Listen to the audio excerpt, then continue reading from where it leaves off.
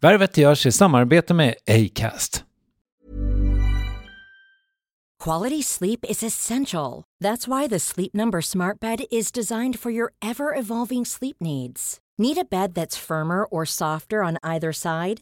Helps you sleep at a comfortable temperature? Sleep Number Smart Beds let you individualize your comfort, so you sleep better together. J.D. Power ranks Sleep Number number 1 in customer satisfaction with mattresses purchased in-store. And now, save 50% on the Sleep Number Limited Edition Smart Bed for a limited time. For J.D. Power 2023 award information, visit jdpower.com/awards. Only at a Sleep Number store or sleepnumber.com. It's that time of the year. Your vacation is coming up. You can already hear the beach waves, feel the warm breeze, relax, and think about work. You really, really want it all to work out while you're away. Monday.com gives you and the team that peace of mind. When all work is on one platform and everyone's in sync, things just flow. Wherever you are, tap the banner to go to Monday.com. There's never been a faster or easier way to start your weight loss journey than with PlushCare. PlushCare accepts most insurance plans and gives you online access to board-certified physicians who can prescribe FDA-approved weight loss medications like Wegovy and Zepbound for those who qualify. Take charge of your health and speak with a board-certified physician about a weight loss plan that's right for you. Get started today at plushcare.com/weightloss. That's plushcare.com/weightloss. plushcare.com/weightloss. Värvet sponsras av SAS Eurobonus och SAS Eurobonus Mastercard. Och det här är ett budskap som jag tänker kan vara bra för den som antingen gillar guldkant på till exempel tillvaron eller för den som gillar att slå 2 flugor i en smäll.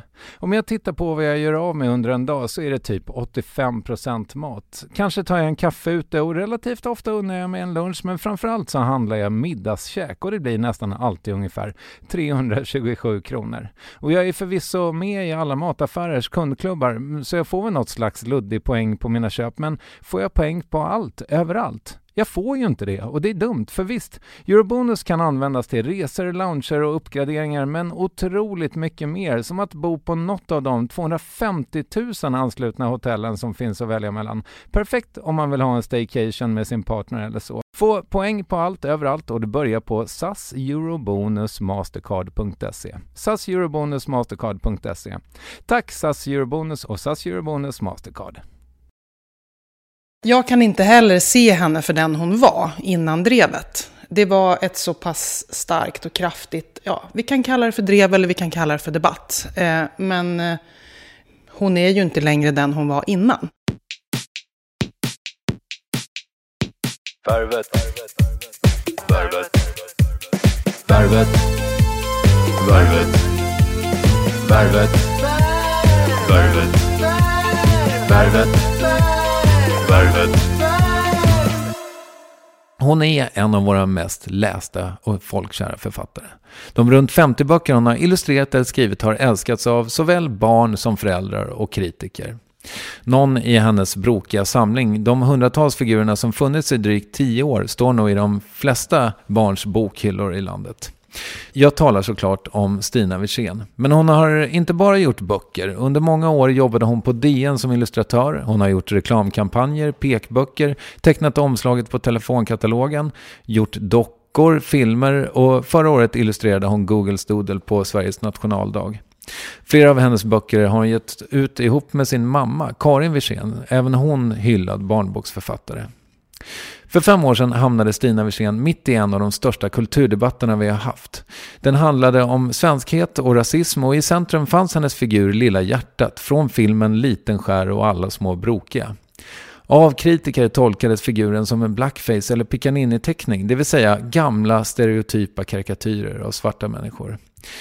Även om Stinas intention var en annan så slutade debatten med att filmen om Lilla hjärtat drogs tillbaka. Men drevet som hon gick igenom har satt sina spår. Det ska hon berätta om i den här intervjun. Och det här är avsnitt 255 av Värvet. Det produceras av David Mer. Det presenteras i samarbete med Acast.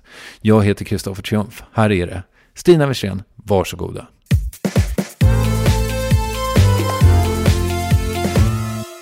Hur mår du? Ja, men jag tycker att jag mår bra. Jag mår faktiskt jättebra.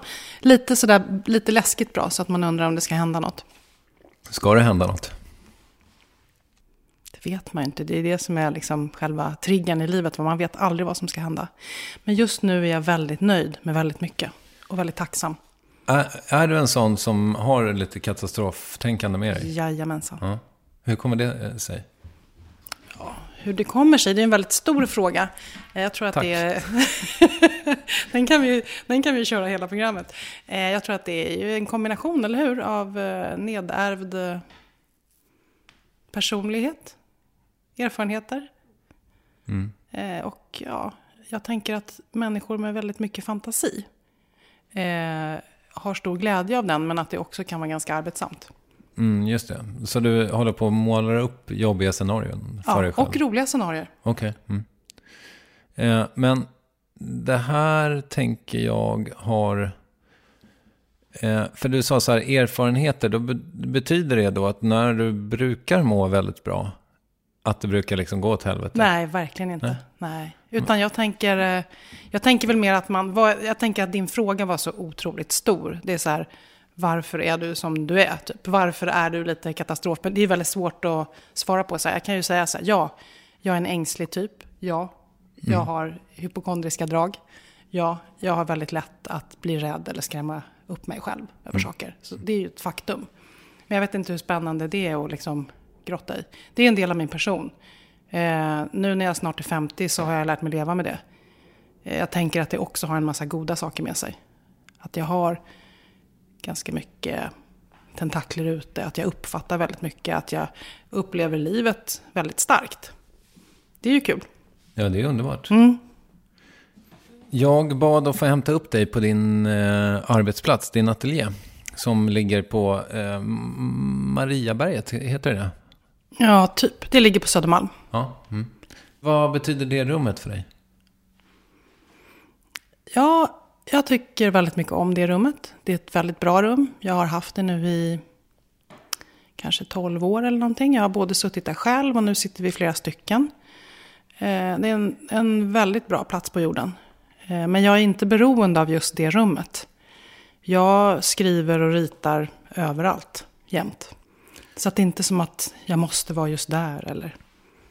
Men för många människor som är liksom frilansande sådär, så har jag förstått, så verkar det som att det för många är ganska välgörande att man går till jobbet. Ja, men verkligen. Du menar mer att ha en ateljé kontra att inte ha en ateljé. Exakt. Jag trodde att du menade liksom just den här specifika platsen. Jo, men jag behöver verkligen ha ett arbete och gå till ett arbete. Det är väldigt centralt. Och hur länge sedan var det? För du presenterade mig för en av dina hyresgäster, Mats Strandberg, som var här i avsnitt 47, gissar jag. När kom du på att du ville ha människor omkring dig? Det var ju faktiskt i samband med det här drevet kring Lilla hjärtat. Så kände jag att det var en väldigt jobbig period och jag fick en hel del konstiga besök och jag fick också en del oanmälda journalister. Så jag kände att jag behövde sällskap. Och sen har det ju gått väldigt lång tid efter det och jag mår otroligt mycket bättre. Men jag hann också vänja mig vid att ha sällskap och tyckte att det var väldigt trevligt. Så det var väl kanske en ny fas i livet att nej, men nu behöver jag jobba kompisar. Nu behöver jag lite mer struktur och ordning och reda och någon att dricka kaffe med ibland. Så att det blev någonting bra av det. Mats berättade att han, för jag som inte följer honom dag till dag, jag tycker han verkar så produktiv. Och då sa han, ja, men det känns mest som att jag ligger på Stinas soffa. Ja, gör han det? Ja, men jag tror att han arbetar, absolut. Jag tycker det känns också som att han är väldigt effektiv. Men han har väl ett förflutet också på TV4 och sådär, om inte jag missminner mig. Just det.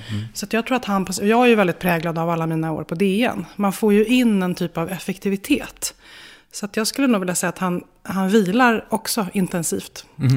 Och sen jobbar han intensivt. Ja, men när han sa det så fick jag upp liksom en bild av att han låg där som i något slags psykoanalys och du jobbade bredvid honom samtidigt och hummade. Men vi har det jättemysigt. Ja. Och det är inte bara han som ligger på soffan. Vi turas om att ligga på soffan. Okay. Det är apropå det här med att det är så bra. Det är så bra nu. Det är så bra i ateljén, det är så bra hemma. Jag har så roliga uppdrag. Jag ska få ställa ut i Indien. Allting är så pepp.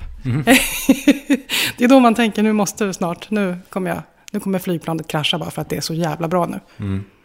Jag tror inte det kommer göra det. Du tror inte det? Nej. Skit i det. Ja, Tänk inte på det. Nej, eller hur? Som min terapeut sa efter 10 episoder om samma sak. Var det ett tag sedan du gjorde intervjuer? Nej, jag har ju aldrig varit jätte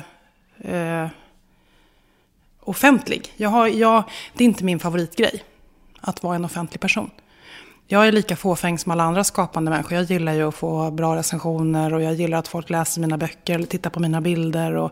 Men jag är inte så förtjust i det här att vara en offentlig person. Jag tycker illa om att bli igenkänd på gatan. Det är liksom jag går inte igång på det för 5 öre.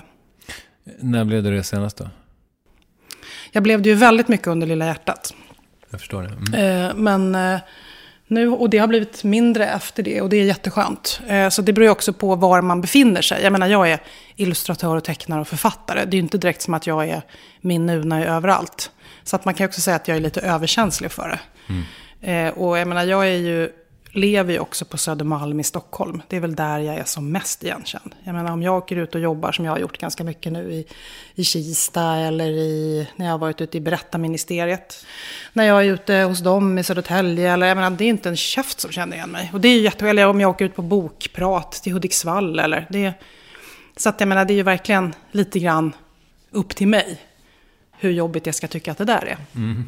Men det är inte som att jag bara, jag ska vara intervjuad eller jag ska vara med i tv. Jag tycker inte att det är toppen. Jag tycker att det är ganska läskigt och inte underbart. Hur känns det att vara här nu då? Jag tycker att det är lite jobbigt. Men jag vill ju ändå göra det. Jag menar, jag hade ju kunnat säga tack men nej tack, men jag sa ja. Och det var ju också för att jag lyssnade igenom flera Värvet. Så jag tyckte att de var väldigt bra. Berätta mer. Men jag gillar verkligen också ditt sätt att fråga. Jag gillar formatet, jag gillar att det är så långt. Det var massa saker som jag tyckte om. Och det är också så ett sätt för mig att så här, gå vidare. Och, jag menar, man blir ju vuxen under hela livet, eller hur? Det är bara så här, nu är det kanske dags att ta av sig den här garbokappan och bara gå ut och prata. Vad är det som är så jävla farligt? Jag kan tänka en sak. Att både du och jag är ju privilegierade personer som får göra väldigt mycket vad vi vill i våra liv. Och då kan det också vara lite förmätet att sitta hemma och sura och inte vara med i intervjuer. Att det är så här, nu ser det ut som det gör. Jag är väldigt engagerad i vårt politiska läge. Jag är engagerad i mångfald och jag är integrationsproblematiken som vi har. Alltså, om jag ska använda min offentlighet till något så är det väl kanske för att prata om de här frågorna också. Sen kanske inte du vill att jag ska sitta och mässa om det, men lite kanske jag kan klämma in. Absolut. Vi ska hinna med mycket här idag. Nu när jag har gjort research på dig så har jag ändå... jag tyckte att... Och det kanske har med ditt Greta Garbo-skap att göra. Men jag tyckte inte att du var den mest lätt researchade gästen i Mannaminne. Nej. Och det har väl att göra med att du kanske inte har gjort så mycket. Liksom. Aldrig gjort en podd, tror jag. Nej. Och så kan det ju vara. Men då tänker jag också att vi kanske kan ta det lite grann från början. Ja, just det. Det kan ju finnas bra skäl till det då. Du är född försommaren 1968. Yes. 15 juni gissar jag. Du ser. Korrekt. Jag lär mig. In i vilket sammanhang föddes du? Jag föddes in i ett sammanhang med en redan befintlig stora syster. Hon var 3-4 år när jag föddes. Och sen så, mina föräldrar var ganska unga. De hade precis gått ut konstfack. När jag var 3-4 år så flyttade vi in i ett lite mindre kollektiv. Så jag är född 68 och ganska präglad av den tiden. Det får jag säga. Hur var det att leva i kollektiv? Det var inget jättestort kollektiv. Men det var ju verkligen den tiden eftersom mina föräldrar gick på konstfack. Så jag tycker att filmen Tillsammans av Lukas Moodysson tycker jag sammanfattar den tiden. Jag kände igen mig mycket i den filmen. Sen så tyckte jag ju att det var väldigt mycket med den barndomen och den tiden att vara barn i som var väldigt positivt. Men det tycker jag även att han skildrar i den filmen. Det finns ju baksidor på allt. Alltså mellan vilka levnadsår var du i kollektiv? Mellan 3, 4 och 10 tror jag. Okej, så att det är därifrån du har dina tidigaste minnen och så kanske? Ja, jag minns inte mycket från tiden när vi bodde i Hammarbyhöjden. Då bodde vi i en lägenhet, bara vi och min pappas syster tror jag. Det står på internet att du är född och uppvuxen i Älvsjö. Ja, precis, för kollektivet låg i Älvsjö. Ja. Eller det hus, flerfamiljshus eller vad man ska välja att kalla det för. All right. Hur var Älvsjö på den tiden då? Älvsjö var lite trångt. Det var inte som Bromma eller Lidingö, de här gamla pengarna. Jag uppfattade det som att det var lite småborgerligt och lite tråkigt. Men vi var ju ingen extrem vänsterfamilj eller så. Det var ju en tid, så det fanns ju flera familjer som hade lite plyschbyxor och manchesterkavajer och sådär. Men jag tyckte inte att det var en underbar plats. Jag tyckte att det var väldigt härligt sen när jag fick börja gymnasiet in i stan. Då började jag på Södra Latin. Och det har ju blivit kanske mer och mer av en elitskola. Och till viss del var det väl då redan då. Men det var ändå... Jag tyckte att det var en jättebra tid. Och väldigt, väldigt roligt att få komma in till stan. Och sen har jag blivit kvar i stan. Mm. Men var det så att du på något sätt blommade ut när du fick ett större sammanhang? Ja, det tycker jag. Jag tyckte på något sätt att jag fick plats med hela min person. Älvsjö var lite mer så här att man var bra på... Det var ju många som var med i Älvsjö... Vad heter det då? Älvsjö AIK, Älvsjö fotboll, basket, olika sporter. Här får du titta sökande på någon annan än mig. Ja, precis. Jag är värdelös på men då famlade vi i mörkret båda två. För det var mycket sport. Det var inte så mycket rita. Det var liksom... Jag tror att det handlar inte så mycket om Älvsjö kanske. Nu är du yngre än jag. Men det handlar om den tiden. Så det var ju liksom lite trängre. Och när man var ung så var man antingen busig och stod i rökrutan, eller så var man duktig på sport. Det var inte som att det fanns någon tredje ruta där folk som var bra på att rita stod. Så var det ju inte riktigt. Det där är lustigt för att jag hade Thomas Orup Eriksson här. Han är väl å andra sidan, han är nog 10 år äldre än du kanske. Lite drygt eventuellt. Men han beskrev det på nästan exakt samma sätt med förorten. Å andra sidan, när ni säger det till mig så inser jag att det kanske var så i Strängnäs också där jag kommer ifrån. Ja, det kanske är lite likt. Jag menar, Älvsjö är ju så här, vad är det? 4 eller 8 minuter med pendeltåget så är man ju inne. Det ligger ju i princip i stan. Men ändå så kan det vara så stora skillnader. Och tror jag var mera då. Nu är det ju, snart kommer det bara vara en förlängning av Södermalm liksom. Det är så intressant tycker jag att dina föräldrar gick på Konstfack, du gick på Konstfack, du berättade i bilen att dina barn har visat liksom konstnärliga drag också. Går det ännu längre bak? Ja. Okej. Ni har... men det är så. Min man, vi träffades på Konstfack. Min svärmor gick på Konstfack. Så att visst, det är väldigt stark prägling av dels först av mig och sen också av barnen. En av dem som bodde i samma hus som jag i Älvsjö är Moa Hoff, som också är illustratör, gör fantastiskt fina grejer. Så det är klart att vi är präglade och blev präglade av vår barndom. Och det var ju inte som att någon sa så här, nu ska ni välja de här yrkena. Utan det handlade ju mycket också om en tillåtande attityd, oömma rum, mycket material hemma. Vad betyder oömma rum? Att det inte gör någonting om det kommer färg på väggarna eller på golven. Att det inte är liksom, man måste inte städa undan efter sig hela tiden. Det är svårt att ha konstnärliga processer igång om det samtidigt ska vara så här ljust och fräscht. Det funkar ju inte. Nej, okay. Utan då måste man måste ju liksom ha ett skräprum eller... Så det är klart att det har präglat mig. Och sen så har jag i min tur präglat mina barn på samma sätt. Och du har satt 3 barn till världen. Det är ingen som har revolterat och ritat skitfult? Nej. Och då kan man ju antingen tänka så här, stackars barn. Det är som att växa upp i en sekt. Men det är ju inte som att vi har tvingat dem att jobba med det här. Men däremot så finns ju materialet hemma hela tiden. Och nu vet inte jag om de är unga fortfarande. Jag vet inte om de kommer jobba med det här. Men man kan säga att de är skrivande och ritande och filmande individer. De har nära till den här kreativa sidan. Men vad de väljer att göra med sina liv, det måste du ju fråga dem sen. Det får jag göra. Alltså, fanns det någon tid när du tänkte att du skulle göra någonting annat än det som blev ditt yrke? Nej. Nej?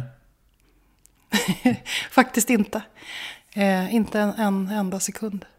Det tycker jag är så avundsvärt. För då har man ju på något sätt pekat ut. Jag förstår att man kan krisa på olika sätt ändå. Men för oss...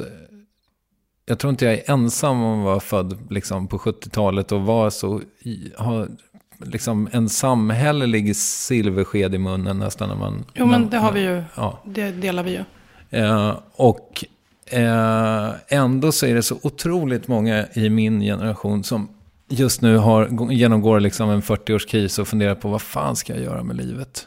Mm. Och om man då heter Stina Wirsén och har den riktningen redan från liksom, kanske till och med innan du eller inte föddes, men innan du blev medveten så att säga. Det måste ju vara härligt. Ja, det är jätteskönt. Vilken otroligt lång fråga och vilket otroligt kort svar. Ja. Nej, men om jag ska försöka svara lite längre då, så kan jag tänka att det är fantastiskt. Det är ju, mitt jobb är ju också min terapi. Och min stora glädje. Alltså jag behöver ju rita. Jag ritar ju på semestern och jag skriver på semestern. Och det är ju som mitt andra språk. Jag behöver det. Det är liksom en del av min kropp nästan. Så att det är fantastiskt att jag kan leva av det. Och eftersom jag inbillar mig att inte bara för mig utan för de allra flesta så är ju ändå skapandet en ganska egoistisk handling. Man gör det för att man behöver eller för att man tycker att det är roligt. Men sen att det funkar i andra ändan. Att det finns folk som har glädje och får ut någonting av att titta på mina bilder eller läsa mina texter. Det är så jävla present liksom. Det kan inte bli bättre. Nej, visst. Ja, och jag antar att du kanske hade gett upp någonstans längs vägen ifall det inte var någon som ville läsa eller? Ja, det är möjligt. Det är möjligt. Men jag menar, jag hade ju den här starka driften. Den har jag ju haft långt innan jag blev publicerad. Så att och sen så, jag är ju så lite överloppsenergimänniska. Jag menar, då hade jag kanske fått utlopp för någon annanstans. Det vet jag inte. Men det är klart att det är fantastiskt att ha en publik. Jag tror inte att det är det som är kärnan. Jag märker ju att jag är relativt ointresserad av saker när de är färdiga. Det är inte som att jag bara, det här är mitt verk eller så här, utan då är jag redan inne på nästa.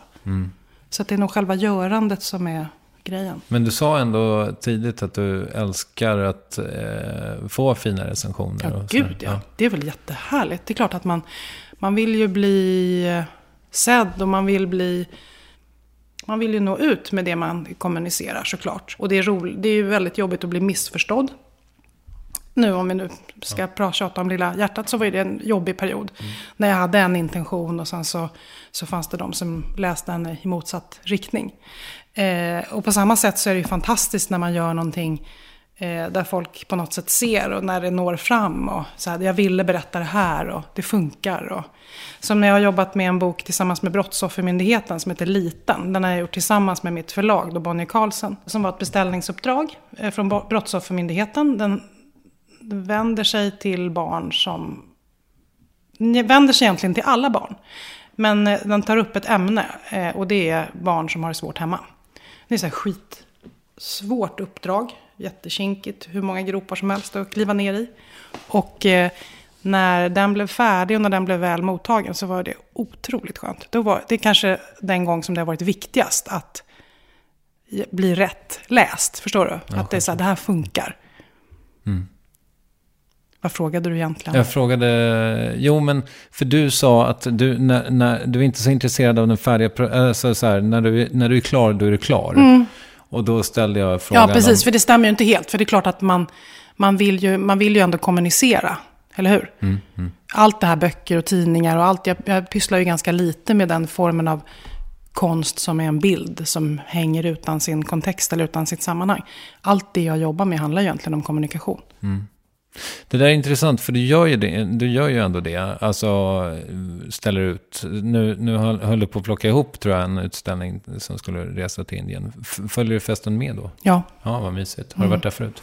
Nej, jag har aldrig varit i Indien. Jag har varit på Sri Lanka som jag älskar. Men Indien är ju också enormt stort. Jag kommer kanske inte hinna vara på mer än 2 eller 3 platser. Men jag ser fram emot det väldigt mycket.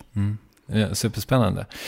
Men när du gör det då, alltså när du ställer ut, liksom, hur mycket, jag har tyvärr inte sett någon av dina utställningar, men hur mycket kontextualiserar du verken så att säga? Det beror ju helt på vad det är för sammanhang. Som nu till exempel har jag en utställning på Dansmuseet tillsammans med Bea Senfeldt och Karl Thorborg och Carina Henke. Och då är det ju väldigt tydligt, det är operan kan man säga som är avsändaren, det är Bea Senfeldt som är i centrum och vi ska skildra dans och rörelse på olika sätt och jag har tecknat hennes plagg och verk. Så det är ju ett sätt att ha en utställning. Nu när jag ska ha den här separatutställningen i Indien, då är det ju på ett sätt helt ny mark för mig, för han, den galleristen eller curatorn, han vet ju inte vad Dagens Nyheter är. Han har inte sett mina barnböcker, jag är inte utgiven i Indien. Så han har ju hittat mina bilder. Så han skiter liksom i varifrån de kommer. Så då ska jag jobba bortanför allt det. Och det är ju en utmaning. Och verkligen så här, bra läge i mitt liv. Nu måste jag bara göra en massa nya grejer. Han vill ha stora grejer, han vill ha nya grejer. Och de är bara sig själva. Så det är nytt för mig. Och de grejer du hade plockat fram, det var inga gigantiska dukar? Nej, och det är inte så mycket duk. Jag jobbar mer på papper. Okej. Men ändå? Ja. Nej, de var inte så stora. Men jag har gjort lite större grejer. Okej. Som du har gömt? Ja, som jag har gömt för dig. Nej, som jag glömde ta fram faktiskt. Okej, jag fattar. Ja, men vad otroligt spännande. Vad häftigt att du får göra nya grejer. Ja, det är kul. Apropå det där då, med liksom skapandet och mottagaren. Ibland har jag ställt frågan till mina gäster om de hamnade på en öde ö och de visste liksom att det kommer aldrig en människa hit igen om de skulle fortsätta jobba. Men det låter lite grann som att det är ganska självklart för dig. Det skulle jag absolut göra. Ja, nej, men det finns det ingen tvekan om. Men känner inte du så själv? Du är också en kreativ person som hela tiden håller på. Vad ska du göra med all energi? Du kan ju inte bara röka upp allting. Nej, jag har ju slutat röka. Ja. I alla fall när det här kommer ut. Men, men att göra just det här, att intervjua, det blir skitsvårt. Ja, men precis. Men du skulle göra någonting annat. Jag vet ju inte om jag skulle hamna på en öde. Jag kanske inte skulle rita just. Jag kanske skulle börja göra små lerfigurer eller jag vet inte. Du måste fixa mat också. Ja, mat måste man ha också. Det är tråkigt. Vadå, tycker du det är tråkigt att äta generellt? Eller? Nej, men det är jobbigt om man ska ägna hela sina dagar åt att hitta mat. Ja, just det. Äta palmhjärta och sådär. Du, någonstans i mitten av 80-talet, då är du sådär dryga 20. Ja, dryga 20. Du är snarare 27, tror jag, när du kommer in på Konstfack. Nej, när jag kom in på Konstfack så var jag nog kanske 21. Okay. Eller 20 eller någonting. Hur som helst, och enligt Wikipedia också så var du där otroligt länge. Du var där i 7 år. I 7 år, det är också fel. Ja, jag kan tänka mig det, för jag tyckte det lät orimligt. Ja, jag var där i 4 år. Vad lärde du dig? Jag lärde mig att jag hade 2 fantastiska professorer. De var jättebra och lekfulla och allmänt underbara. Så jag hade en väldigt bra klass. Så jag lärde mig väldigt mycket av mina klasskamrater. Jag lärde mig också att det fanns andra verkstäder. Det fanns trä. Det fanns metall. Utforskade du det? Ja. Och framförallt så hittade jag en akvarellmagister som jag egentligen bara skulle ha haft i 1 vecka. Men honom gick jag hos mycket, mycket längre. Det var lite friare, tror jag. Jag har inte riktigt koll på hur det är nu. Men nu är det liksom, tror jag, lite mer så här, man hela tiden ska samla sina poäng och sådär. Och samtidigt så var det väl så att det var ganska tydligt för mig de sista 1,5 åren på Konstfack att jag aldrig skulle få riktigt något avgångsbetyg. För jag gjorde inte riktigt alla kurser. Okej. Med mina professorers goda minne. För att det var så mycket annat jag behövde göra där. Så jag jobbade jättemycket. Men jag gjorde inte precis allting som var inom grafisk design och illustration. Framförallt inte grafisk design. Okay. För det var inte riktigt min grej. Och akvarellen har du hållit fast vid? Ja, delvis. Jag blandar ju den ofta med annat. Med tusch och med allt möjligt. Men absolut. Men jag lärde mig en massa saker på Konstfack. Men sen så lärde jag mig minst lika mycket av att börja på Dagens Nyheter som så väldigt ung. Jag började teckna för dem redan när jag gick i 2:an eller 3:an på Konstfack. Det här kanske är en av de svåraste frågorna som jag kommer ställa idag. Men vilka är de viktigaste perioderna i ditt liv sedan dess?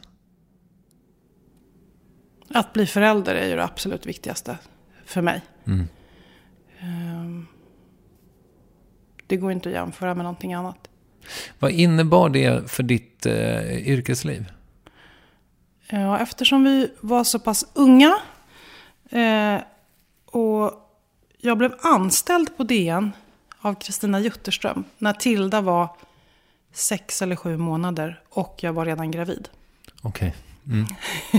Så det tycker jag bara all eloge åt henne. Som jag hade inte ens vett att skaffa barnvakt. Så att när jag skulle gå på min anställningsintervju så var jag både gravid och hade en 6 månaders underarmen. Ja, men hon tyckte det var en jättebra idé att anställa mig. Lever anställningstryggheten. Eller hur? Så att för mig har ju det gått hand i hand. Och jag tänker att jag blev förälder så pass tidigt var fantastiskt bra på många sätt. För att det blev väldigt tydligt att nu har jag 4 timmar på mig. Så att jag har blivit rasande effektiv av att vara förälder. I kombination med att jobba på en dagstidning där allting också är skitbråttom. Så jag tror att det har präglat mig väldigt mycket i mitt sätt att arbeta. Och också i hur mina bilder ser ut faktiskt. För det är ju både dagstidningens ganska ruffa, grova papper.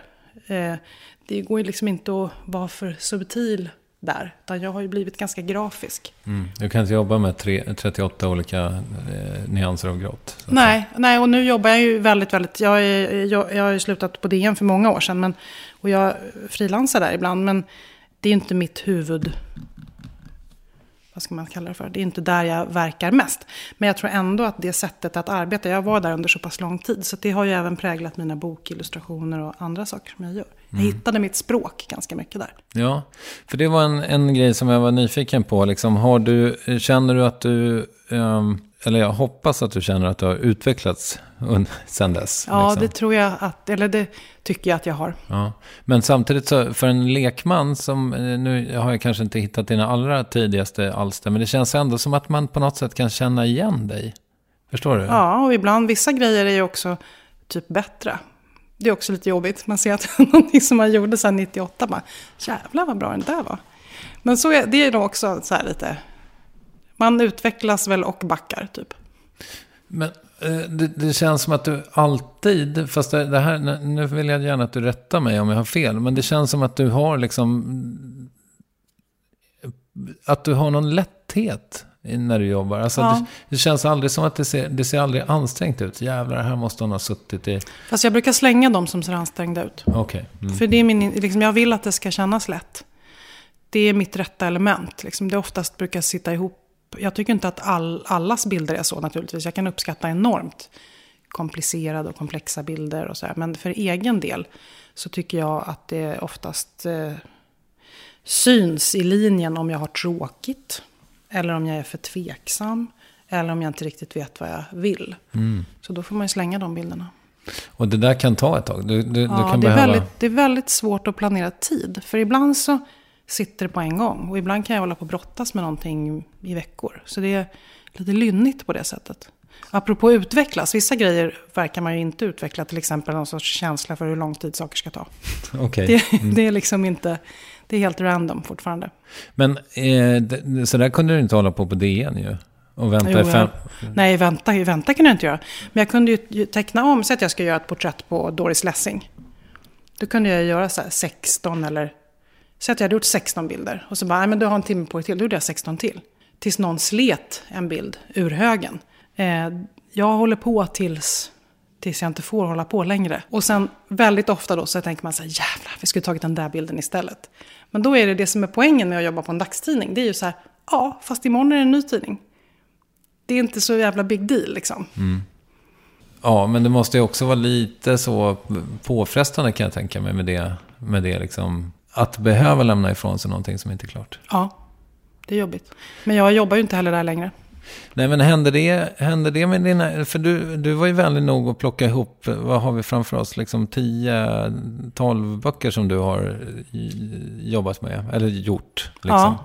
Ja. Finns det grejer här i som du... Så här, finns det hastverk här i? Ja, men naturligtvis så är jag ju olika nöjd med de här grejerna. Och jag tog nog inte, det här är inte någon jättegenomtänkt hög ska jag inte säga. Nej, men ändå. Utan det är lite mer så här, det här är några grejer som är ganska nya. Som jag tänkte att det kan vi prata om för att det är ganska nytt. Så kanske det var några grejer som jag var extra nöjd med. Sen tyckte jag att det var roligt här att några har kommit på arabiska och kinesiska. Ja, det är toppen. Och sen så tog jag med mig Lilla hjärtat, om du ville se henne. Där är Lilla hjärtat. Och henne slutade jag ju rita efter det här drevet. Och här har vi istället Lilla ärtan. Här ser du skillnaden på de två flickorna. Ja, just det. En är svart och en är mörkbrun. Och sen så har vi Vem är död här. Den blev det också lite bråk om. Ja, just det. Och sen så har vi en annan som heter Död också, som är nyare. Som handlar om en fågel som dör. Ja, just det. Den har jag faktiskt läst nu, Ja. Precis. Ja. Och den här läste jag för min son. Ja, och sen har vi en med kanin då som har 2 mammor. Och den har det också varit lite bråk om. Vem är arg, kan jag säga. Den har jag läst kanske 150 gånger. Men då hatar du den boken nästan nu. Nej, jag tycker om den. Det var också roligt för det var någon gullig människa, tror jag, som helt på eget bevåg hade gjort den, hade liksom dramatiserat den på YouTube. Har du sett det? Nej, men jag älskar sånt. Ja, men jag tror att det var någon slags fanfiction. Och med lite ljudeffekter och så. Ja, vad roligt. Det är också väldigt roligt när folk tatuerar in. Det är väldigt smickrande faktiskt. Jo, men just det. Min fråga var ifall det finns hastverk här i. Ja, nu ska vi se. Vem-serien gjorde jag ju 16 böcker. Ryan Reynolds here from Mint Mobile. With the price of just about everything going up during inflation, we thought we'd bring our prices down. So to help us, we brought in a reverse auctioneer, which is apparently a thing. Mint Mobile Unlimited Premium Wireless. How to get 30, 30, bit to get 30, bit to get 20, 20, 20, bit to get 20, 20, bit to get 15, 15, 15, 15, just $15 a month? Sold! Give it a try at mintmobile.com/switch. $45 up front for 3 months plus taxes and fees. Promo rate for new customers for limited time. Unlimited more than 40 gigabytes per month slows. Full terms at mintmobile.com. Quality sleep is essential. That's why the Sleep Number Smart Bed is designed for your ever-evolving sleep needs. Need a bed that's firmer or softer on either side? Helps you sleep at a comfortable temperature? Sleep Number Smart Beds let you individualize your comfort, so you sleep better together. JD Power ranks Sleep Number #1 in customer satisfaction with mattresses purchased in-store. And now, save 50% on the Sleep Number Limited Edition Smart Bed for a limited time. For JD Power 2023 award information, visit jdpower.com/awards. Only at a Sleep Number store or sleepnumber.com. There's never been a faster or easier way to start your weight loss journey than with PlushCare. PlushCare accepts most insurance plans and gives you online access to board-certified physicians who can prescribe FDA-approved weight loss medications like Wegovy and Zepbound for those who qualify. Take charge of your health and speak with a board-certified physician about a weight loss plan that's right for you. Get started today at plushcare.com/weightloss. That's plushcare.com/weightloss. plushcare.com/weightloss. Yes, ny sponsor. Värvet presenteras i samarbete med Svea Bank. Och jag menar inte att ta ner stämningen, men dessvärre är ju lågkonjunkturen här, vilket innebär att de flesta branscher har det tufft och också väldigt många privatpersoner. Jag vet själv vad det är att ha en trasslig privatekonomi. Det var struligt i många år för mig och låg ofta post i hallen med trista logotyper i ena hörnet. Och jag hade också i flera års tid ett helt gäng betalningsanmärkningar. Och tyvärr är det nog många som har det svårt att få ihop till räkningarna just nu, som har hamnat i ekonomiskt trubbel. Och det här Svea Bank kan kliva in med något som kallas skuldfinansiering. Där löser de skulder hos inkasso och till Kronofogden, och till och med om Kronofogden vill sälja ditt boende har Svea Bank möjlighet att hjälpa till. I den här tjänsten får en personlig handläggare som gör en grundlig genomgång av din ekonomiska situation. De tar kontakt med dina kreditgivare och när ett lån beviljats löser de dina skulder åt dig och samlar dem i ett enda lån med en avbetalningsplan som din ekonomi klarar av. För om du har hamnat i klister, du är inte ensam och kanske kan det här hjälpa dig. På svea.com/skuldfinans kan du läsa mer. Tack Svea Bank. På ganska kort tid. Då finns det ju några som jag är lite mindre nöjd med. Kanske Vems kompis är jag kanske lite mindre nöjd med. Okay. Och också en som heter Vem är bäst. Den tycker jag nästan är dålig faktiskt. Mm-hmm. Men den har jag inte med här. Nej. Ja.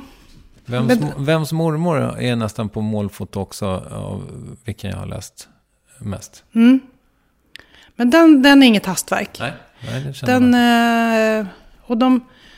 Eller hastverk, det där är också svårt. Vad betyder hastverk? Betyder att det gick fort? För att det gick fort behöver inte betyda att det var dåligt. Nej. Vissa saker tar jättelång tid och blir ändå dåliga. Så hårt kan det ju vara, eller hur? Man håller på att knöla med någonting och så blev det ändå inte bra. Är din kompass alltid liksom rätt kalibrerad, tycker du? Alltså kan du alltid lita på dig själv? Nej, men om man kunde det, då skulle det ju liksom aldrig bli spännande heller. Därför att jag är inte heller en person som så här alltid vet vad jag tycker. Utan det måste ju också få vara rörligt och ändra på sig över tid. Så händer det ibland då, nu när du faktiskt har arbetskamrater kring dig, även om den enda som är i samma skrå som du, Lena Ackebo, du berättade att hon inte sitter där så ofta, men... Nej, Lena Jordebo heter hon. Ja, förlåt. Ja, det är hon. Nu blandar jag ihop dem. Ja, för det finns ingen bildperson. Men det tycker jag nästan bara är bättre. Därför att det är bättre att visa, det är bättre att jag visar dig så här, ser du vad det där föreställer, än att jag visar en alltför initierad bildmänniska. Ja, just det. För då kanske den börjar leta efter andra grejer. Och om vi nu pratar om de här grejerna, och inte mina absolut flummigaste grejer som jag håller på att måla nu, de här som jag glömde att visa, då handlar det ju om, det här handlar ju om kommunikation. Om jag visar för dig, vem är arg? Så här, om inte du kan läsa av det, då funkar det ju inte. Båda ser arga ut. Ja, de är ju arga båda två. Svarar jag rätt? Ja, du svarar rätt. Ja, nej, men för det var det jag lite for efter. Om det liksom, om du tycker om att studsa dina grejer mot andra, så att säga. Ja, jag frågar jättemycket. Och när det gäller barnböckerna så har jag ju frågat mina egna barn väldigt mycket. När du har liksom illustrerat åt andra liksom tidningar och sådär, då har jag hört dig säga att du tycker allra bäst om att jobba tätt ihop med skribenten. Funkar det alltid så? När jag jobbar nu som frilans på olika tidningar, då är det oftast att man får en färdig text. Det kan väl jag känna att jag har gjort ganska mycket. Och att jag tycker inte att det är... om det är en bra text så är det ju fantastiskt roligt. Men om det är lite tråkig text så är inte det så jättespännande. Utan det som har varit väldigt, väldigt roligt med att vara fast på Dagens Nyheter, som jag ändå var under många år, det var ju att man kom in i och var nära en redaktion. Och att man även kunde initiera jobb. Och att text och bild kunde komma fram samtidigt. Så det samspelet har jag tyckt väldigt mycket om. Och det påminner ju mycket om att göra böcker. För om jag skriver själv så är det också så att texten kommer först ibland och bilderna kommer först ibland. Det är liksom så här lite, man väver ihop en helhet tillsammans. Och även med andra barnboksförfattare då. Just det. Mamsen. Ja, jag har jobbat mycket med mamma. Och då är det också så, antingen så kommer jag på någon titel eller börjar med någon teckning som hon tycker är kul, eller så har hon skrivit några meningar och så säger jag, det här kan ju bli en bok, och så håller man på att bolla lite fram och tillbaka. Men är ni färdiga med samarbetet? Nej. Vi har en serie på gång som ska komma ut på Bonnier Carlsen som också har de här brokiga figurerna som bas. Okej. Där hon skriver en massa nytt och jag ritar nya bilder och så här. Det är roligt. Du, vad heter det? Nu när du tog fram de här arabiska varianterna, alltså hur många olika språk är du översatt till totalt, vet du det? Det har jag dålig koll på, men kanske 12. Det är väl bra? Det är jättebra. Ja. Har du blivit rik på det här? Nej, det kan jag inte påstå, men jag har ju verkligen inte alltså rik, vad är det? I ett globalt perspektiv är väl både du och jag rika som troll. Ja. Men däremot så lever jag lever ett schysst liv och jag bor bra och jag har det bra. Men det är inte som att jag bara kan sätta mig på min rumpa och leva på min royalty, så är det inte. Nej, vad synd. Eller... Nej, men det gör ingenting. Okay. Inte alls. Men det är också så, det vet ju du, om man bor i stan så kostar det mycket pengar också. Det kostar ju pengar att leva också. Men jag, vad ska man säga? Jag har ett toppliv. Nu när du har haft en karriär i 25-30 år, liksom, är det här som har genererat mest pengar? Alltså dina böcker? Under så många år så levde jag ju och hade månadslön. Och då var barnböckerna liksom en grej vid sidan av. Sen är det är inte 10 år sedan, men det är kanske 6-7 år sedan jag sa upp mig från DN. Och då bytte jag ju ben. Och det var ju lite läskigt först. Men det har gått bra. Så nu så kan man väl säga att liksom, visst, men jag har ju också en agent. Jag är med i Acne Agency. Jag jobbar ju med kommersiella uppdrag också. Och gör egna saker. Som nu den här utställningen i Indien eller andra utställningar. Men det är ju lite mera inte slumpartat, men det är ju lite mer en chansning. Jag har ingen aning om det kommer generera några pengar. Eller om det bara kommer kosta pengar att ställa ut i Indien. Det vet jag ju inte. Men jag gör det ju ändå eftersom det är en fantastisk möjlighet och att jag lär mig så mycket. Och Ja, man tar lite chanser, så här, lite risker, och det måste man ju göra. Och då kan man ju göra det om man har en bas. Och det har ju jag. Vad fint. Så du har en liten buffert. Du skulle kunna sätta dig på din rumpa i ett halvår? Ett halvår kanske. Ja, okej. Men sen måste jag ju börja jobba igen. Ja, men det låter ju ändå som en hyfsad buffert. Eller hur? Det här med din metod då, kan vi prata lite om den? Liksom, för du sa förut att när du skriver själv så ibland så kommer en bild eller en titel eller... Ja, det sa du inte, men nu la jag ord i min... men det stämmer. Ja, eller liksom en text. Har ditt modus operandi, jag ville bara använda ett fint ord, eller 2 fina ord. Har det förändrats över åren liksom? Det var en svår fråga tycker jag. Jag tänker att allting, det man gör är ju en del av ens person. Allting ändras ju, eller hur? Allting flyttar sig lite grann. Jag slutade skissa för 10 år sedan ungefär. Är det ett svar? Ja, det är spännande.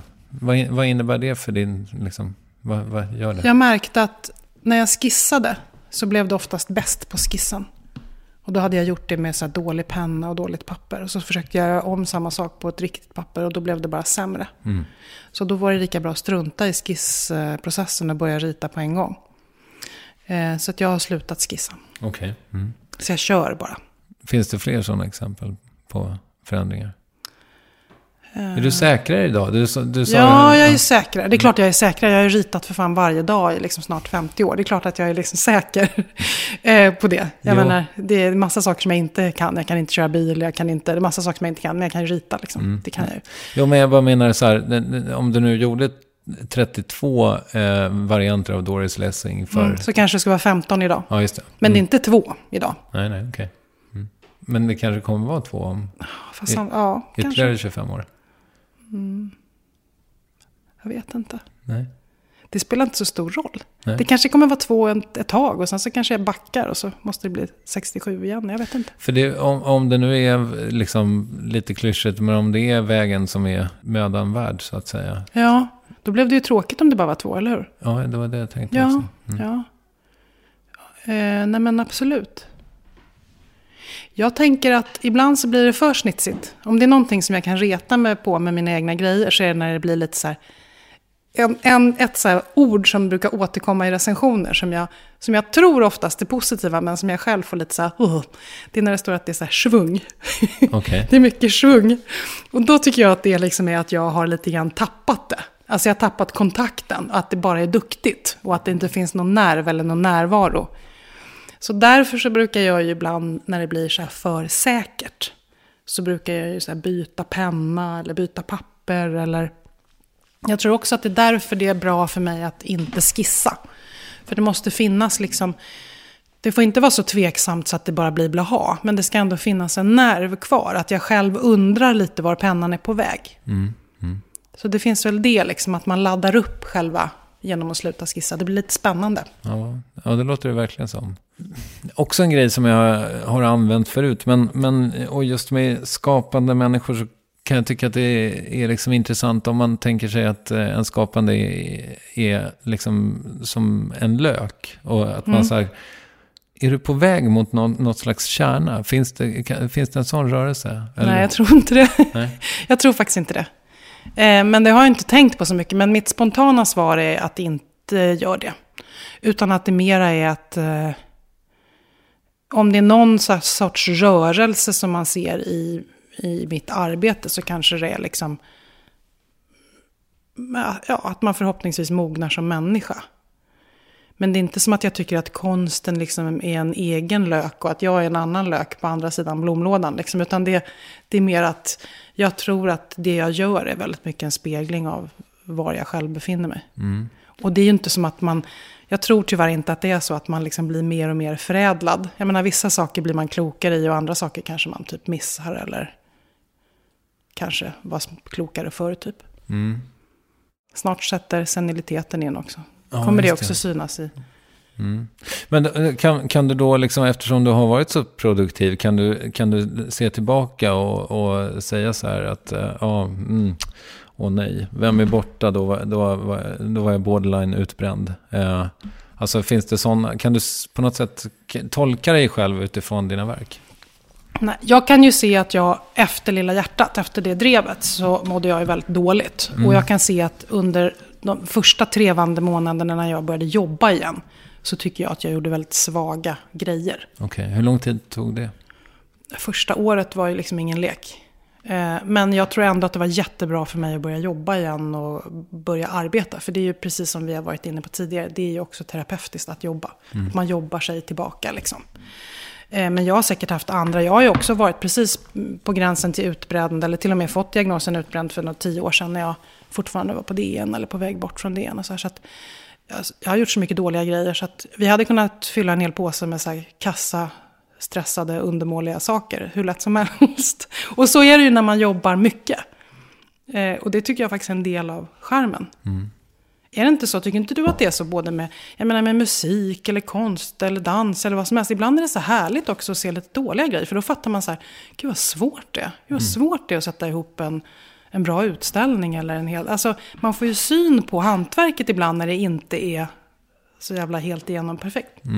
Ja, men det är väl sant. Nu hörde jag dig, jag körde ju dig hit och så hörde jag dig prata med din tryckare i telefon. Ja. Och då så pratade ni om en orange prick först och sen så ringde du upp efter några minuter och sa du ville prata om den gröna pricken också. Är du perfektionist? Nej. Okej. Varför höll du på att gidra om 2 prickar då? Därför att den ena pricken var ett grönt öga som stirrar rakt ut i bilden och är jättecentral. Så det är så här viktigt att ta bort den pricken. Men det beror ju på vem som frågar. Jag menar, du kanske tycker att jag är perfektionist. Jag tycker inte själv det. Nej, men vi har ju å andra sidan pratat om den här lättheten, att det känns som att du i princip gör det bara liksom. Så, Ja, precis. Ja, men jag tror att jag kan vara... Några kanske tycker så, herregud, hon har ingen självinsikt alls. Hon är ju jättepetig. Jag är väldigt bestämd. Så här, att jag vet hur jag vill ha det. Men det är ju inte som att det är så här, det finns ett svar. Och som nu de här fantastiska tryckarna som i Aspudden, de är ju så otroligt skickliga. Så att det vi pratar om är ju ändå att de skickar mig en bild på telefon. Jag menar, om jag var riktig perfektionist så skulle jag ju hänga över deras tryckramar idag och liksom, du vet, med en liten förstoringsglas liksom. Så att så är det ju inte. Men det är klart att jag är noga och att jag tycker att det är viktigt och att jag är ganska bestämd, tror jag. Du, jag gissar att jag inte är först med det här. Vi får se. Men är det inte världens enklaste jobb att göra barnböcker? Alltså grejen är så här, om det går lätt så är det rätt. Så att ibland kan man förledas att tro att det är lätt. För ibland så plötsligt bara skriver man en barnbok och ritar de teckningarna, så går det så jävla lätt. Så blir den bra också. Och då tänker man så här, det här är ju liksom ingenting. Och sen så kan man bara några veckor senare så bara går det inte. Och då fattar man att så jävla lätt är det inte. Det är svårt. Det är svårt. Du har väl läst ganska mycket barnböcker i dina dagar eftersom du är pappa? Herregud, ja. Och du har läst sådana som du gillar och sådana som du inte gillar. Absolut. Så då när du läser sådana som du inte gillar, då tänker du så här, vad svårt det är att göra barnböcker. Ja, kanske. Ja. Men när du läser sådana som du gillar, då tänker du, det här verkar hur lätt som helst. Ja, men och den känslan har man ju verkligen kring dina böcker. När jag har läst dem. Jävligt få ord också. Det är bra bättre pröjs än på DN per tecken. Man ska säga så här, jag tycker att det är ganska lätt att jobba och lätt att rita. Jag har inte mina nevroser i jobbet. Det är kanske det du undrar egentligen. Jag tycker inte att det är så svårt. Sen är det ju svårt på ett sätt, för jag tar det på blodigt allvar. Det här är jätteviktigt och jag ritar om många böcker flera gånger och jag skriver om dem. Så att det är ett stort arbete. Men det är samtidigt lätt och det måste vara lätt, för annars så känns det i slutresultatet. Så den här lättheten vill jag ju komma åt. Men jag tycker att det kan vara tungt med andra saker. Jag tycker att det är tungt med vår samtid. Jag tycker att det är tungt med Europas flyktingpolitik. Jag tycker att det är tungt att det finns barn som dör. Jag tycker att det är tungt med en massa saker. Men jag tycker inte att det är tungt att gå till jobbet. Jag tycker att det är som kolsyra att gå till jobbet. Jag tycker det är toppen. Så att men man har sina neuroser på olika ställen. Vad fint. Eller fint att du mår bra i jobbet fortfarande. Ja, men eller hur? Ja. Underbart. När vi bokade den här intervjun så var det viktigt för dig och människorna kring dig att det inte bara skulle handla om Lilla hjärtat. Men nu har du nämnt henne några gånger.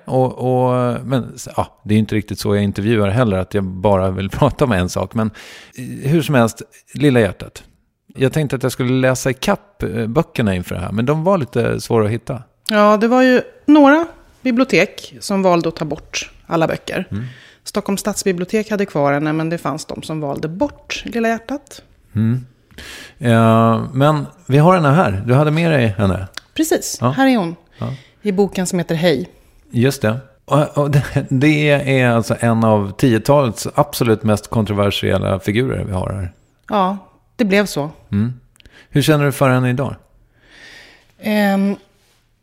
Man kan säga att jag kan inte heller se henne för den hon var innan drevet. Det var ett så pass starkt och kraftigt, vi kan kalla det för drev eller vi kan kalla det för debatt.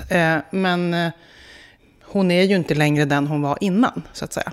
Innan så var hon en svart hjältinna och en av tusentals små brokiga. Och efteråt så, nu finns hon inte ens längre, så är det. Det blev ju verkligen en storm kring det här. Och för dig som var mitt i stormens öga, liksom, du var liksom föremålet för drevet. Hur kändes det? Jag har tänkt mycket på det, och nu har det gått ganska lång tid. Och så har jag tänkt på vilka kontroversiella böcker jag har gjort tidigare.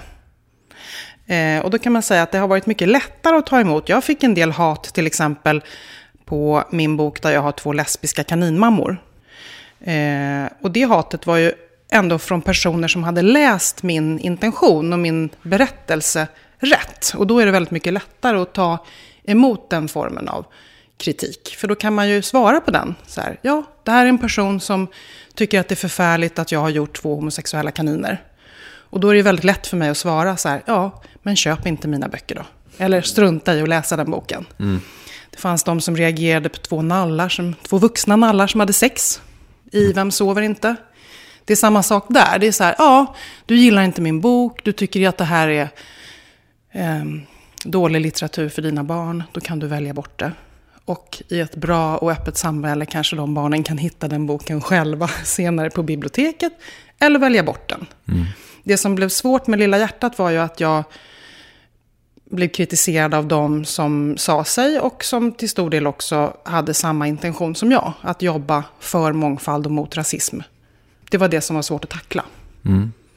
Jag kände mig lite som kackerlackan i Förvandlingen, Frans Kafka.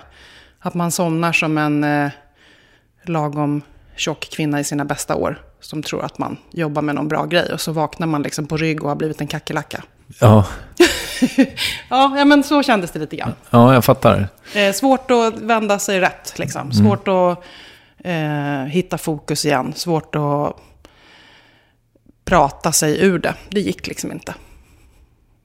Vad lärde du dig av det här? Jag tänker att det är lite tidigt att säga. Jag har ju lärt mig en massa saker. Jag lär mig fortfarande saker. Lärde du dig någonting av det? Jag tänker det var ändå ett så pass stort drev så att de flesta människor som åtminstone jobbar med kultur känner ju till det. Jag lärde mig vad en picanini är. Ja. Jag kände inte till det begreppet innan. Nej, jag visste ju vad en picanini var då. Men jag hade väl underskattat kraften i henne här, hemma i Sverige. Okay. Och överskattat vår förmåga och vilja att se bortom picaninin och se andra bildtraditioner. Men var det en medveten flört med den estetiken? Nej. Men har du någon bitterhet kring den här liksom, affären eller debatten? Nej, men det ligger liksom inte för mig att vara bitter. Det här har hänt. Det finns ingen annan väg än att prata sig igenom det. Och jag vill jobba vidare. Jag har samma intentioner nu som innan. Jag tror på mångfald. Och jag har ritat Lilla ärtan. Hon är mitt svar. Lilla ärtan är en annan ny brokig figur som är mörkt brun istället för svart. Och hon har grön mun och inte vit mun. Och jag fortsätter egentligen att berätta samma berättelse. Ja. Du, det här är ju egentligen kanske inte för dig att svara på. Men i svallvågorna av diskussionen kring Lilla hjärtat så diskuterades det också så här, ja, men, om huruvida Tintin i Kongo ska tas bort från biblioteken. Är det rätt att Agatha Christies bok numera heter också Var de bara en? Och så vidare. Vad känner du kring det där? Jag tänker att det är kanske lite väl matig fråga för mig att svara på liksom som enskild person. Så här, hur ska vi göra med censur när det gäller allt?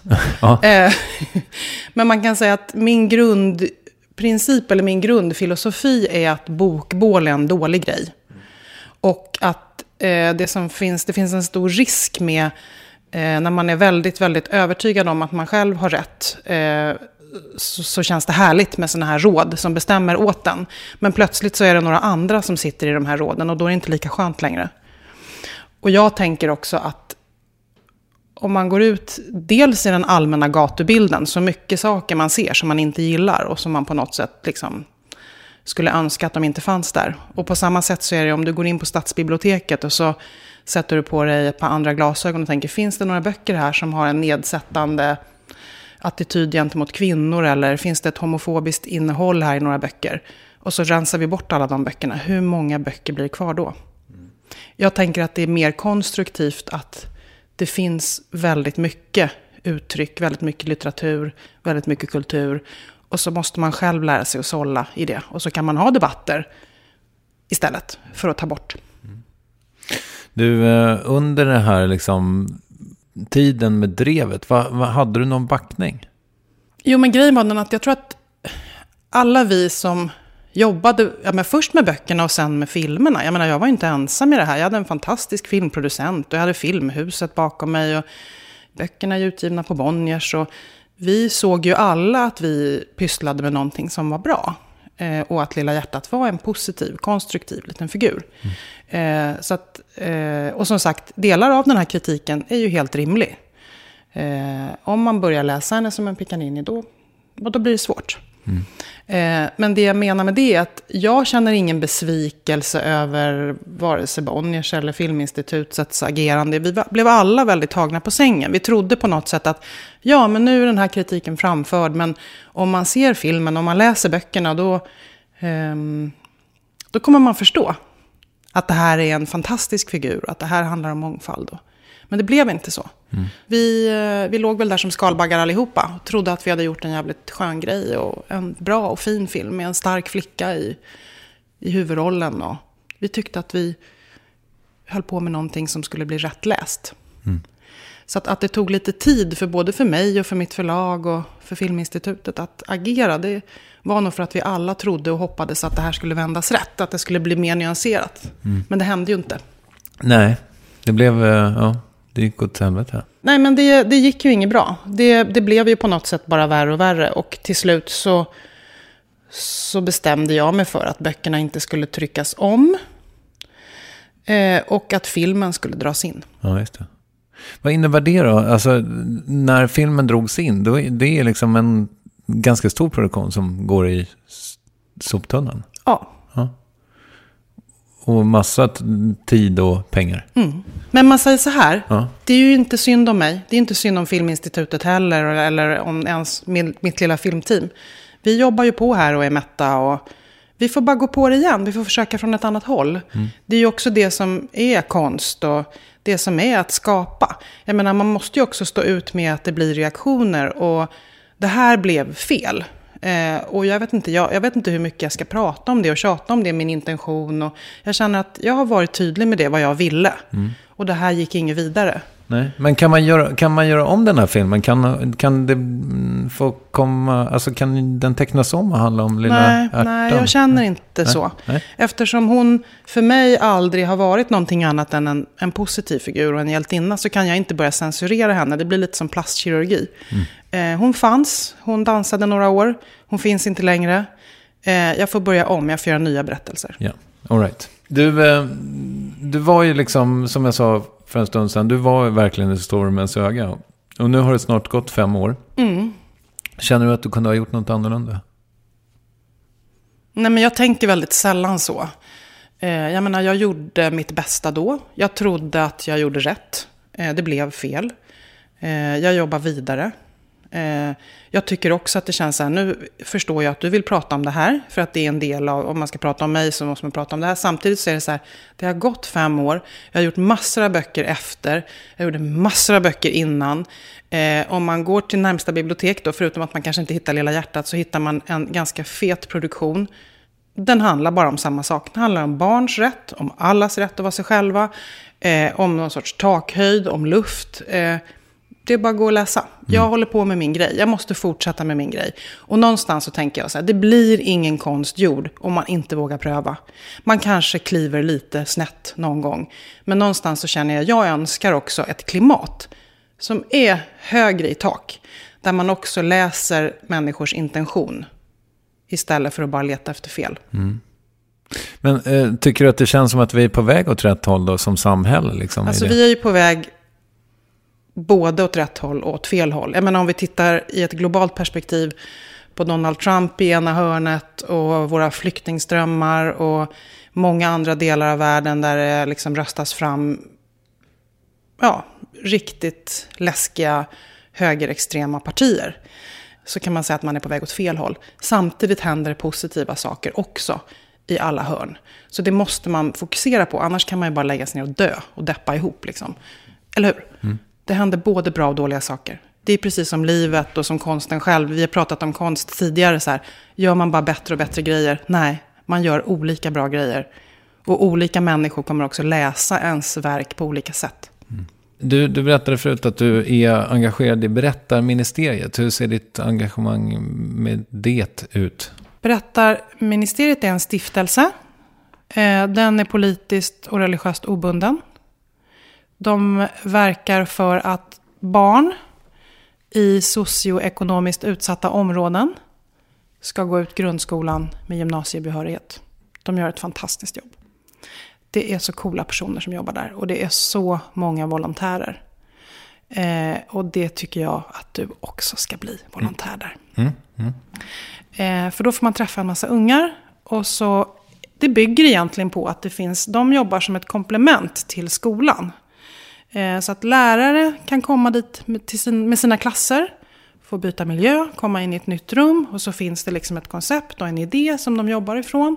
Och så får också klassen få lite uppgifter att lösa till nästa gång de kommer till Berättarministeriet. Och drivkraften är ju då det här. Alla barn är allas barn. Och du är volontär? Ja, framförallt så har jag ju jobbat med både med volontärerna och inspirerat dem till bild. Och hur man jobbar med bild och barn. Och även med de som är anställda. Och sen så har jag varit med och tagit fram lite material. Och nu har de gjort en film som ska ragga fler volontärer. Ja, grymt. Ja. Och det är så roligt att träffa. Jag tänker så att det är så många som sitter och har idéer och föreställningar om hur är det med de här nya svenskarna, eller hur är det ute i förorten, och så kan man sitta och fantisera om det hemma i sitt vardagsrum. Då är det mycket bättre att man åker ut, eller hur? Verkligen. Och lär känna folk. Bra. Så tycker jag. Du, låt oss prata lite också om framtiden. Vad vet du om din? Om min framtid så vet jag att jag ska jobba vidare med nya bilder inför utställningen. Och sen så vet jag att jag nu på väldigt kort sikt ska få hänga lite med mina underbara farbröder på Landbergs ateljé, jazzbudden, och trycka. Och sen så vet... Och vad trycker du hos dem? Jag trycker skrintryck. Okej. Ja, det är till utställningen också. Ja, bland annat. Och sen jobbar jag med Ersta barnhospice. Det är ett ganska tungt uppdrag. Okej. Där jag gör konstnärlig utsmyckning tillsammans med Tor Sva som är scenograf. Har gjort många fantastiska lekparker och sådär runt om i Sverige. Så det är ett ganska tungt uppdrag. Barnhospice, det är alltså för barn som är döende? Okej, wow. Ja, det låter tungt. Ja, det är tungt. Och vårt fokus ligger också ofta på, eller mycket på de syskon som är där, som är friska. Och som ska vara där så oändligt många timmar. Och de vet inte om de ska vara där i 14 dagar eller ett halvår. Så att det som Tors och mitt arbete går ut på är mycket att göra en stimulerande miljö för dem. Det låter ju jättebra. Ja, men det är spännande och tungt och lärorikt och roligt och typ skitjobbigt också. Och sen så håller jag på att göra en diktbok faktiskt. Okej. Med dina egna alster? Ja, skriver texter och gör bilder. Och det är en diktbok för nyfödingar. Så att det är väl också både till de vuxna och till de små. Okej. Och sen så den där sketchboken är ny som är för vuxna. Sen Lena Anderssons... hon har ju gjort de här Allvarligt talat som är radioprogram från början. Som också har givits ut i bokform. Och nu har jag illustrerat nummer 2 av den. Aha, vad spännande. Det visste jag inte. Ja, det är roligt. Och sen så ska jag ju också, det tror jag att jag får säga, det vet jag inte om jag får säga. Jo, det får jag säga. Scalateatern sätter upp egenmäktigt förfarande. Okej, också av Lena. Och då gör jag affischer och lite sådana grejer kring det. Vad spännande. Ser det ljust ut? Ja, det tycker jag. Men jag tänker väldigt sällan långt fram. Så att jag tänkte, nu kommer du säkert fråga mig, vad är dina framtidsplaner? Men jag har liksom väldigt sällan längre än ett halvår eller ett år framåt. Sen vet jag inte. Nej, men det är ju ganska länge för gemene man, tror jag. Eller hur? Ja. Vill du rekommendera något? Åsebergs diktsamling Forslafett. Spännande. Vem tycker att jag ska intervjua i Värvet? Kanske ska du intervjua Dilshad Emir Bagsten och prata mer om Berättarministeriet. Hörru, stort tack för att du tog dig hit. Ja, men tack för att jag fick komma.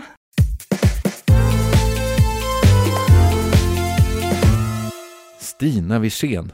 Underbar person. Vill man ta del av allt hon gör så föreslår jag hennes hemsida stinawirsén.se och hon finns på sociala medier.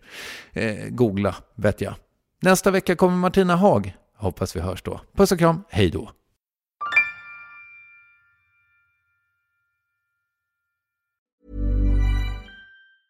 Planning for your next trip? Elevate your travel style with Quince. Quince has all the jet-setting essentials you'll want for your next getaway, like European linen, premium luggage options, buttery soft Italian leather bags, and so much more. And is all priced at 50 to 80% less than similar brands. Plus, Quince only works with factories that use safe and ethical manufacturing practices. Pack your bags with high-quality essentials you'll be wearing for vacations to come with Quince. Go to quince.com/pack for free shipping and 365-day returns. Ever catch yourself eating the same flavorless dinner 3 days in a row? Dreaming of something better? Well, HelloFresh is your guilt-free dream come true, baby. It's me, Keke Palmer. Let's wake up those taste buds with hot, juicy pecan-crusted chicken or garlic butter shrimp scampi. Hello Fresh. Stop dreaming of all the delicious possibilities and dig in at HelloFresh.com. Let's get this dinner party started.